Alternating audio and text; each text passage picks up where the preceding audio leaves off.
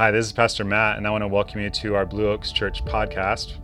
At the end of this episode, feel free to download our Blue Oaks Church app, where you'll be able to access resources, events, and ways to get connected at Blue Oaks and in the community. The app is the easiest way to share this content with a friend, and it's the easiest way to keep up with everything going on around Blue Oaks. Most importantly, though, I just hope that you enjoy this episode and it inspires you to take your next step in your faith journey. What comes to your mind when you hear the word grace? Maybe you think of unmerited favor. That's a good definition of grace. Maybe you think of the movie Christmas Vacation, when they're sitting at the dinner table and they ask the grandmother to say grace. She says, "Grace, she passed away 30 years ago." And the grandpa says, "The blessing." And then grandma says, "I pledge allegiance to the flag." Maybe you think of the acronym God's riches at Christ's expense. That's what grace is. I'll tell you what I think of. Dance lessons. When Kathy and I first got married, one of the two of us wanted us to take dance lessons together, and I'll let you guess which one of us that was. The other one of us said yes, because that one is a gracious person, and because it's a way of earning points, kind of like husband frequent flyer miles that you can cash in at a later date. So we went to these dance lessons in the evening, and I studied as hard as I could. I counted out the rhythm. I memorized the diagrams of where my feet were supposed to go. I knew the right thing, and pretty much I did the right thing, but I was counting out loud the whole time and staring at my feet with my tongue hanging out of my mouth like Michael Jordan. I felt stiff and awkward, and the instructor told me something was lacking. Do you want to guess what it was? It was grace. Actually, she said balance, coordination, and the ability to make gross motor movements without endangering the people around me. Pretty much the same thing. Then she paired us up. Before this, we were kind of working on our own. So now I began to dance with Kathy. And Kathy has a lot of grace on the dance floor. The strangest thing started to happen. A little of her grace began to transfer over to me. I began to move my hips a little bit. My body started to loosen up. Kathy's grace affected the way I danced. Now here's the deal. I've danced without grace, and I've danced with grace. And I've got to tell you, if I can choose, I want grace.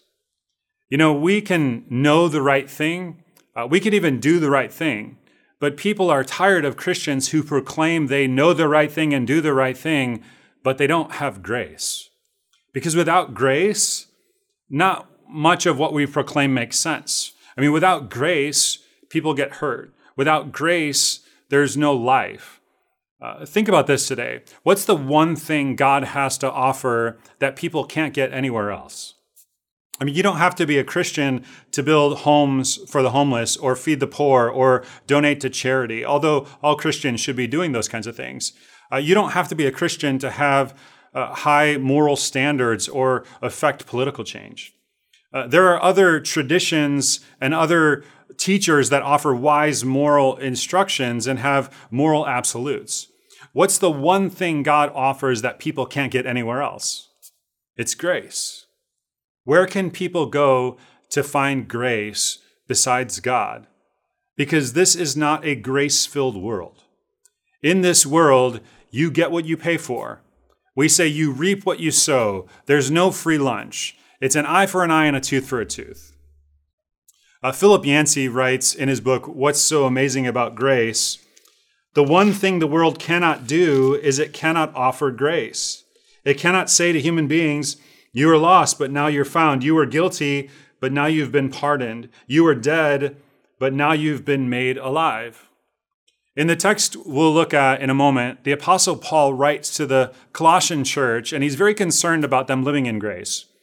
And I'm very concerned about you living in grace today and tomorrow and in the weeks and months ahead as we return from shelter in place to a world that desperately needs grace.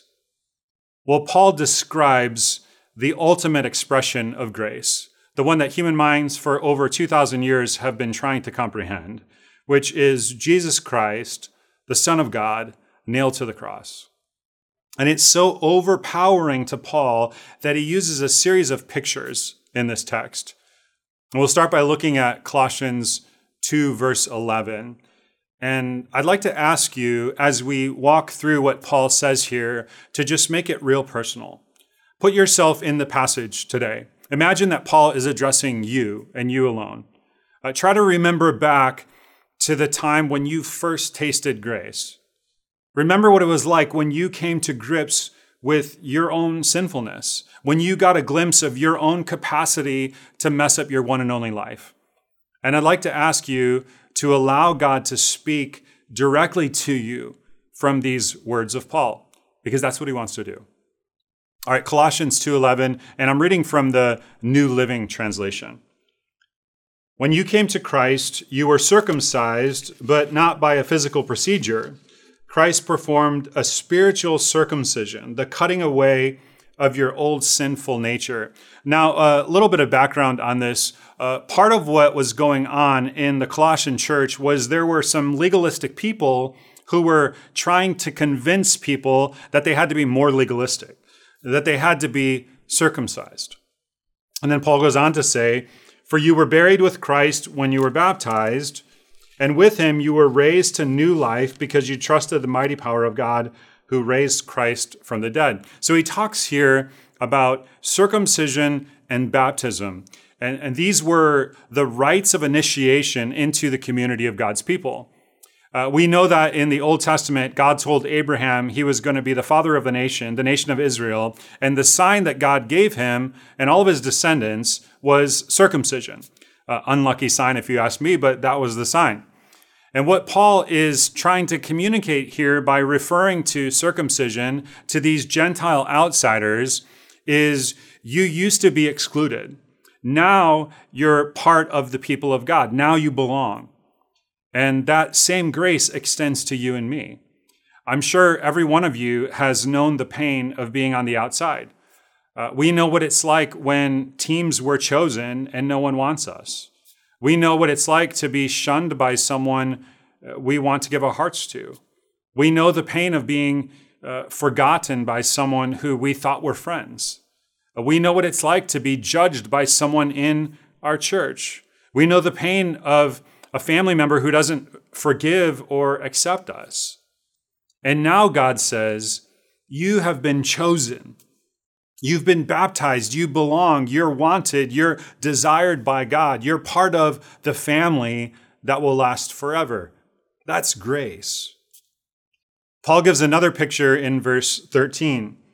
You were dead because of your sins and because your sinful nature was not yet cut away. Then God made you alive with Christ, for he forgave all your sins. God made us alive with Christ, or together with Christ. The picture here is that we were dead to God, and every one of us has been there. We had guilt that we suffered over, but no one to forgive us. We had a desire for purpose and significance, but no one to serve. We had fear, but no source of hope. And then one day, we were made alive. We are now alive with Christ, and we have strength to endure and power to serve and a reason for hope. And death itself has no hold over us. That's grace. And then Paul goes on. He canceled the record of the charges against us and took it away by nailing it to the cross. Now, when he says the record of charges, he's using a financial metaphor. That's a term for a certificate of indebtedness. It's like what we would refer to as an IOU. There was this moral debt between us and God. You see, this is grace for anyone who has ever despaired over sin. I was talking to someone recently about this. If you ever feel pain over the gap between who God called you to be and the reality of who you are, if you've ever felt that pain, if you've ever been discouraged, if you've ever felt tempted to quit or wondered if you'll ever make it, then you need to hear that God took your indebtedness, your guilt, and nailed it to the cross. You didn't even begin to exhaust his grace. You didn't even make a dent in it. He has canceled the charges, Paul says. This picture is that they used to write sometimes on papyrus or vellum with material that wouldn't penetrate beyond the surface. And it could be sponged off, and it was as if it had never been there. That's the picture Paul uses. Paul is saying, God not only has canceled your indebtedness, he's destroyed the IOU. He took it away. So you are free. And here's the deal. You can live where you are today as a free person. That's the grace of God. And then in verse 15, this is one of the more mysterious verses. I don't know that I fully understand verse 15. This is what Paul says. In this way, he disarmed the spiritual rulers and authorities. He shamed them publicly by his victory over them on the cross. In the first century, when a Roman general was victorious over an opposing army, the Roman general would be allowed to have a parade through the streets of Rome. It's a huge celebration. And here's part of what would happen. This is part of the tradition. The Roman generals would take the generals of the opposing army, whatever country they had defeated. They would take the officers of that army and they would strip them of their weapons. And Paul uses this military word there, to strip or to disarm. They were disarmed. And then those generals of the opposing army would be made to march at the end of the victory parade. They were not real happy about it, but even in their defeat, they were now paying tribute to the greatness of the general that had conquered them. And that's the picture Paul uses here. He says, somehow, in ways that we don't fully understand, this is something that's already happened. That's the thing to notice here. Somehow, at the crucifixion and then the resurrection, when the power of God raised Jesus Christ from the dead, something happened. And powers that have arranged themselves against human beings since the fall, death, guilt, evil, Paul doesn't spell them out. Financial powers, political powers, structural evil, they have been disarmed, stripped of the power to cause ultimate harm. And that's why Paul says, what can separate us from the love of God? And he just runs through all the ways, all the powers, and they have all been disarmed. And the resurrection of Jesus was the beginning of a parade. Now, it hasn't gotten all the way past our block yet, but it's coming. Therefore, because Jesus has stripped the powers and disarmed them and made a public spectacle of them, you can live with great joy. You can have unshakable confidence about tomorrow and the next day and the next day and every day through all eternity. That's the wonder of grace. For Paul, the church is simply the caretaker of God's grace, the vehicle for which grace is extended to the world. That's what the church is. And he starts this letter to the Colossians, and it's the very first word. He says, grace and peace to you from God our Father. That's how he starts it. That's how he starts the letter. Normally, Greek letters started with the word kairo, which meant greetings. It was kind of a cliche, just like we would say, dear so-and-so, whether or not they're dear to us or not, we just start the letter that way. Well, kairo was a word that was used in the same way. But Paul doesn't use kairo. He changes it to charis, which is grace. Grace to you. That's how he always started his letters. And then if you look at the end of Colossians chapter 4, verse 18, he says, grace be with you. Grace is the greeting, grace is the benediction, and grace is everything in between. Grace is what knocked Paul to the ground on the road to Damascus, and grace is what brought him to his knees over his sin, and grace is what took his sin away. Grace was the light that blinded Paul's eyes, and grace was the power that caused the scales to fall from them. Grace gave Paul a thorn in his flesh to keep him from being destroyed by his own arrogance. And grace was what made Paul's weakness the very home of God's strength. My grace is sufficient for you, God says to Paul. And so for Paul, grace is the first word and the last word and all the words in between. Paul never recovered from the wonder of grace. What is there like grace? Which brings us to a real serious question. And the question is this: if grace is the one thing that God has to offer that we can't get anywhere else, then why do we leave it so easily? Why is it that churches can be filled with people who say they've been saved by grace and yet become ungracious people?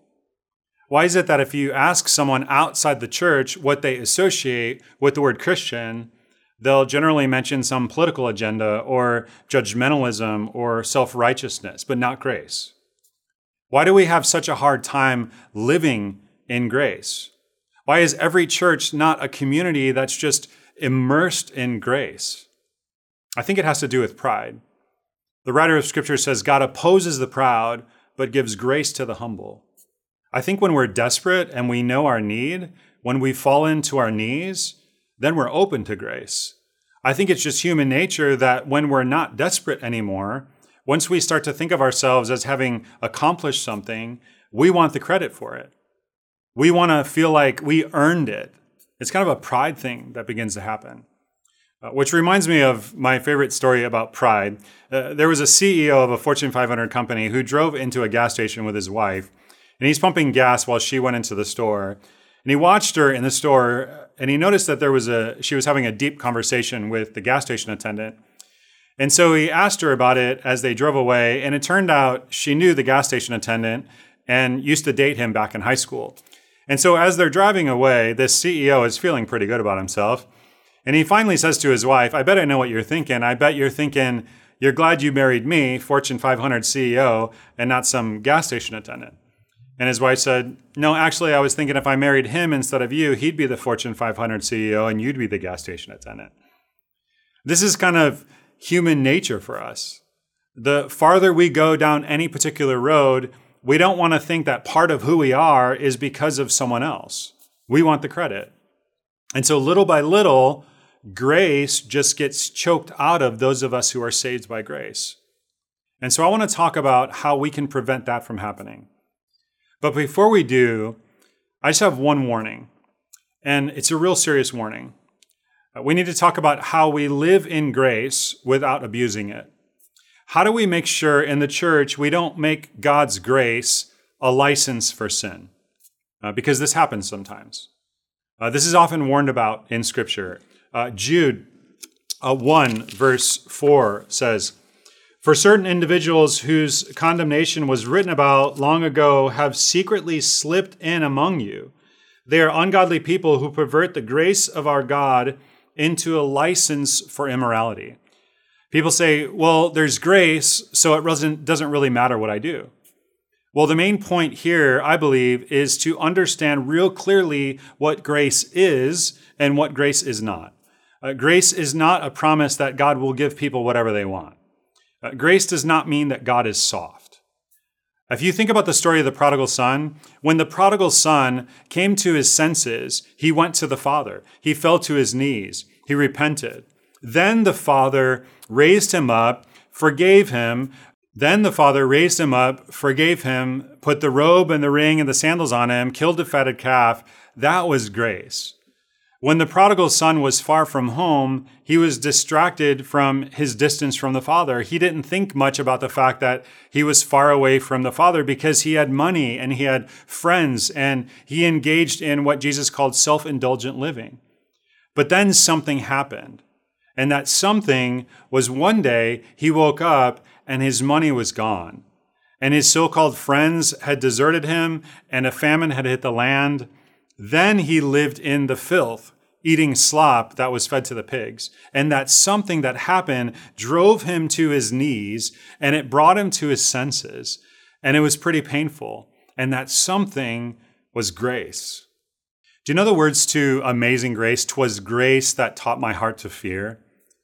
Think about that for a moment. It was grace that taught my heart to fear. Imagine someone who lies, someone who cheats or lusts or betrays friends and does it all in a spirit of defiance and mockery. And then one day that person looks in the mirror and gets his first glimpse of the horror that he has become and trembles at his capacity for evil. That conviction, that trembling pain is the beginning of salvation. That's grace teaching a human heart to fear. And then the song says, "And grace my fears relieved." There's another version of this story of the prodigal son that Jesus doesn't tell. He doesn't tell it like this. He doesn't say, "The father tracked down his prodigal son while he was far off and while the son was still spending money and living self-indulgently." The father doesn't go to the son and say, "Please, son, take this robe and put it on and put this ring on and have this fatted calf at one of your parties." No. First things first. The son must want to come home. Not because he has earned the Father's grace, but because grace is simply that which will help someone come home to the Father. Grace is simply that which will help someone come home to the Father. And so if you don't want to come home to the Father, you don't really want grace. I knew a guy who was cheating on his wife. He had been in the church for a long time. He just decided, he just said straight out, "I'm going to do this. It may be wrong, but God has to give me grace." Now, let me tell you, grace is exactly what this guy did not want. What he did not want was to come to his senses and repent, which is what grace would have brought him to do. He just wanted pain avoidance. Grace is not pain avoidance. It's something much better and richer and deeper than that. It's what brings children home to the Father. And so I want to ask you to do an honest assessment today, because there's kind of a grace abuse going on in a lot of people these days. People in the misunderstood name of grace sometimes will let anger fly with no regard for consequences, will speak words of hate about human beings who are made in the image of God, will allow sinful habits to continue with no accountability, will let relational patterns that are destructive continue, will refuse to live as a steward with the time and the money that God has given them. We all do these things that with this misguided notion that grace means we have God waiting to help us, because we've clearly taken advantage of the gospel. I mean, that's not God, that's not sin or the gospel rightly understood.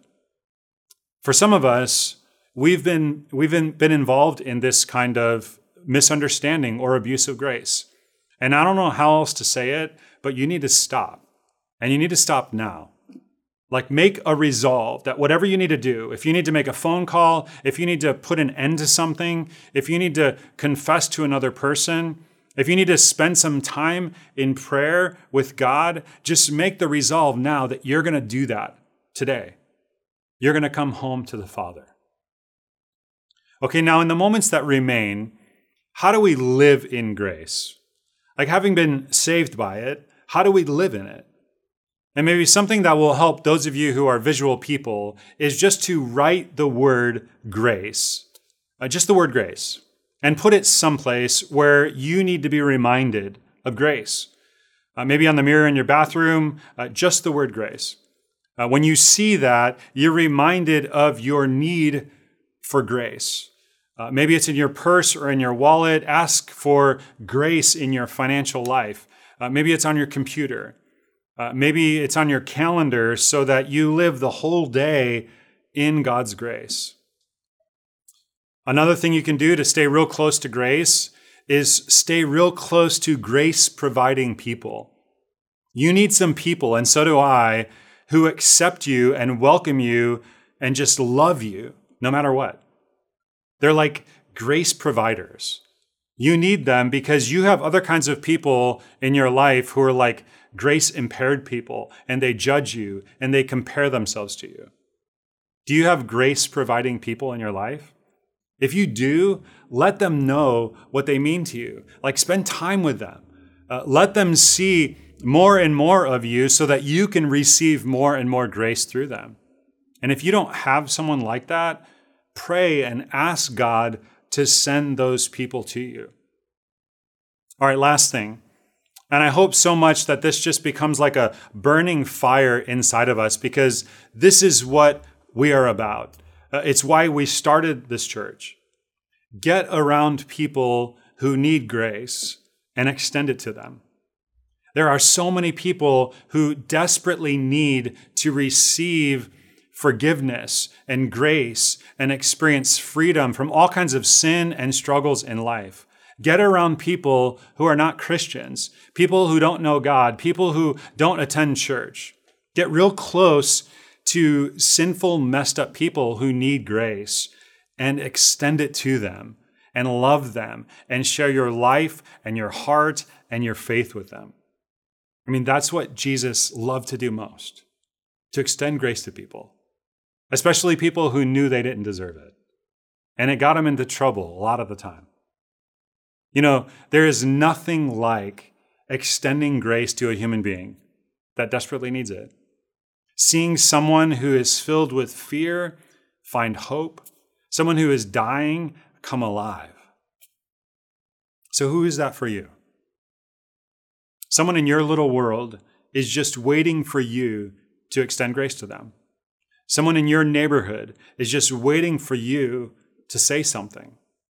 Someone from work is just waiting for one significant spiritual conversation. Someone is feeling like an outsider, is dead in guilt and sin, is just one relationship away from finding grace. You have the one thing in this world to offer people that they can't get anywhere else. It's grace. All right, now I want you to hear the lyrics to a song that probably more people in the world know and cherish than any other lyrics.